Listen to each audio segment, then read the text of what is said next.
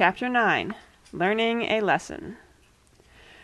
Finally, Mrs. put my devil horn hat back on my head.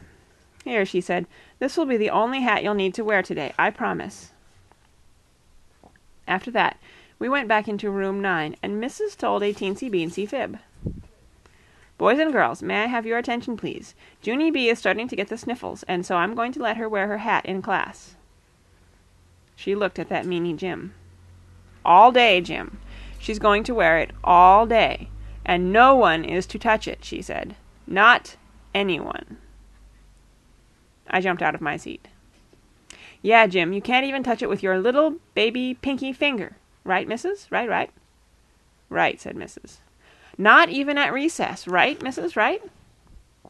Mrs. sucked in her cheeks. "Yes, Junie B. Right. And not when I'm getting a drink at the water fountain, and not when I'm bending down to tie my shoe, and not when I'm walking to the pencil sharpener, and not when I'm just plain sitting in my chair, and not when I'm working in my workbook, and not when I'm practicing my alphabet, and not when—" Okay, we get the picture," said Mrs. I smoothed my dress. "All righty then," I said real nice. After that I sat in my chair, and I worked in my workbook, and I played at recess, and I went to the water fountain, and no one touched my hat. After school, Daddy came to room 9 to get me. I was surprised to see that guy. Daddy, I didn't even know you were coming to get me today, and so this day turned out better than I thought." Daddy stared at my hat. All of a sudden, my stomach did not feel good about this situation. He reached out and took it off my head. Then he quick closed his eyes. "Lovely," he said. After that, he picked me up and he carried me to the car. I tapped on him. "Did you really mean it is lovely, or was that a little joke?" I asked, kind of nervous.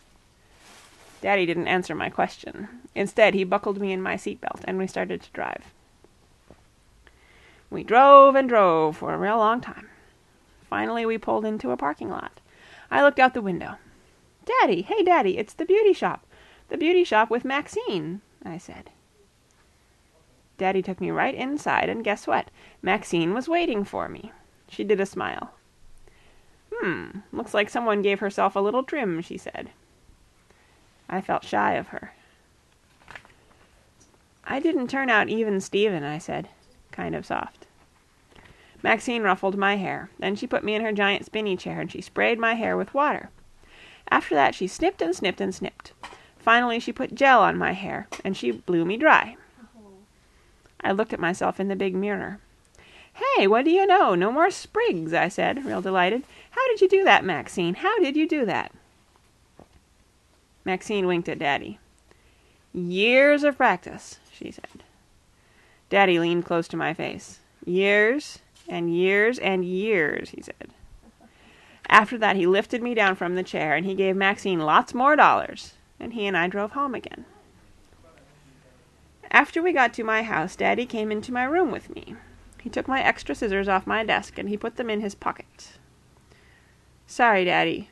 Sorry I cut my own hair," I said. He did a sigh. "I know you're sorry, Junie B.," he said. "I just hope you learned a lesson from all of this." "I did, Daddy. I did learn a lesson. I mean it, I mean it, I mean it."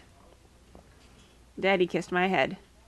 "'Cause that guy still loves me, that's why." After he left my room, I looked at my hair some more. It was the cutest hair I ever even saw. Just then, my whole face lit up. "Hey, I'm the one who got this haircut started, and so maybe I can be a beauty shop guy after all," I said, real thrilled. I tapped on my chin. "Yeah, only what happens when I grow up and I have to practice some more? What will I use to cut with?" I looked at my desk, very curious. Then I tippy-toed over there real quiet, and I opened my bottom desk drawer. I searched my hands all around that thing. Then all of a sudden, I smiled, kind of sneaky. 'Cause guess what? More extra scissors. The end.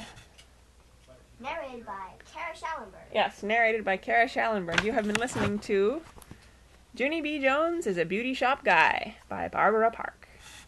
Narrated by Kara Schallenberg. Yes.